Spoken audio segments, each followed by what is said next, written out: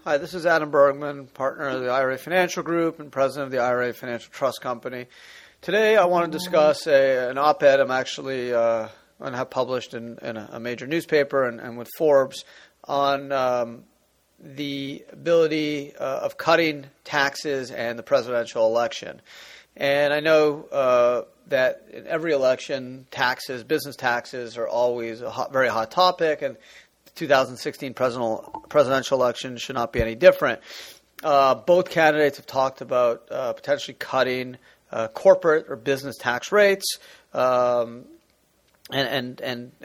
hopefully that is the thought. It would stimulate the economy. My position is that that's super. I'm all for cutting taxes.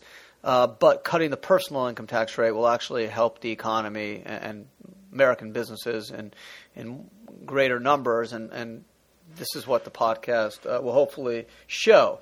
So both Donald Trump and Hillary Clinton have mentioned that they are in favor of cutting the corporate tax rate. Trump favors a 15% corporate tax rate.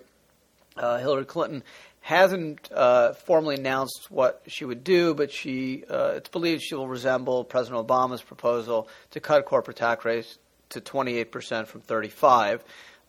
Trump also favors a reduction in personal income tax, whereas Clinton has talked about increasing the highest bracket of the personal income tax. So to really understand the impact taxes and business taxes have on the U.S. economy, I think it's important to understand how these corporate taxes work. So basically, a corporate tax is a tax imposed on a corporation. Now, most new businesses created in the United States today are not corporations like Apple or GE, which are C corporations. C corporation is an entity taxed separate from its shareholder. It pays now up to 35% taxes, and then the individual shareholders pay tax on dividends received. Most new businesses being started today are LLCs, partnerships, S-corps, which are pass-through entities and don't pay any entity tax, but only pay the owners of the S-corp or the partners in the LLCs or partnerships pay tax based off their personal income tax rate. So just to give you some interesting ideas, going back to 2007, LLCs formed in America outpaced the number of corporations by nearly 2 to 1. That number has increased significantly from then. For Delaware and Colorado in 2007, 3 to 1 LLCs to corps. So again, most people now, every small business or most, or unless you're going public, you're going to do an LLC or an S corp. Why pay corporate level tax if you don't have to?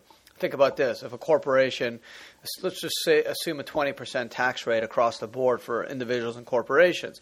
If a C corp earns $100. It's going to pay 20%. That's $80. And let's say dividends the $80 to the individual shareholder. It's another 20% or $16, leaving a total of $64 left.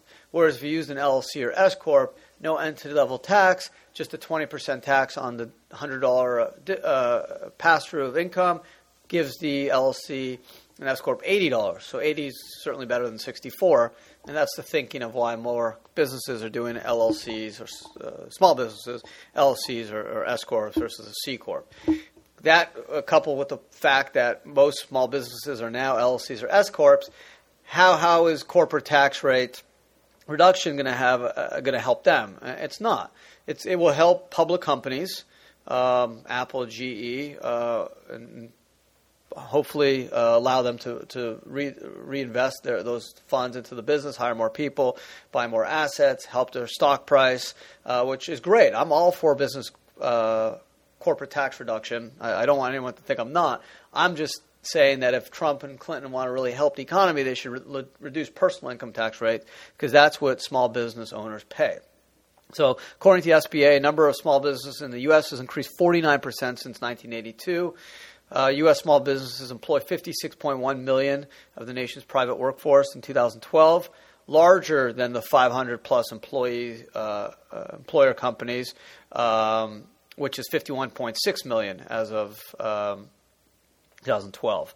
So you got small businesses that are employing more people than large 500-plus employers. In fact, it's much larger if you reduce it from 500 to 250.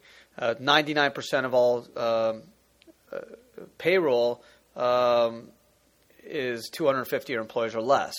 And again, most of these companies that are 250 employees or less are pass-through entities like S corps. Well, not necessarily S corps, but LLCs versus C corps. So I think you clearly show that there's more people employed by small businesses than public companies.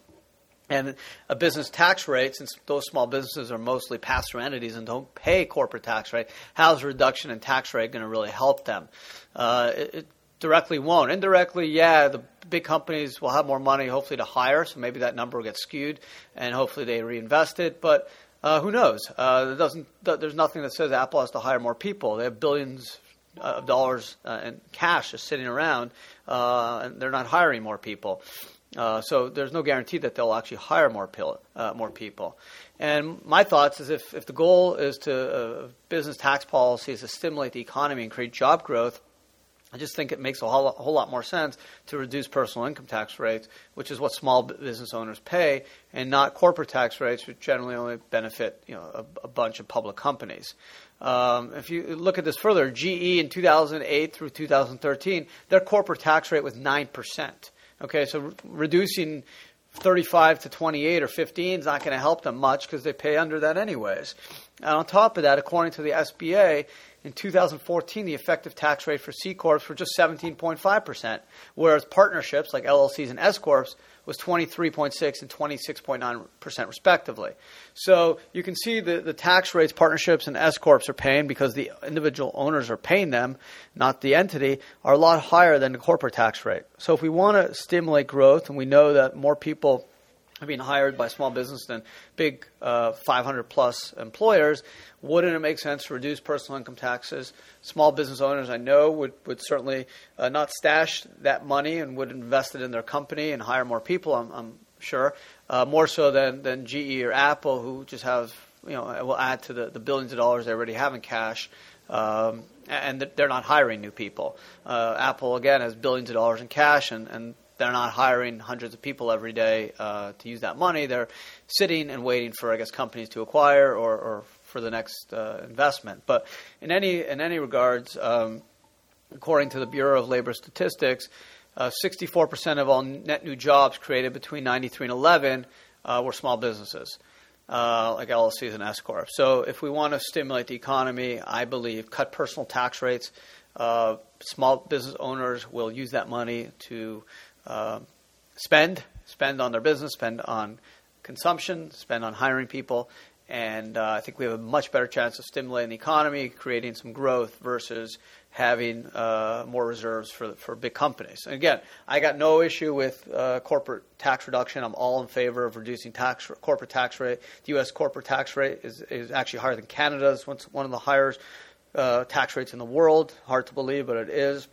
I'm all for reducing that to 15, 20%, but I think personal income tax rates should also come down dramatically and help small business owners out, which I think will stimulate the economy.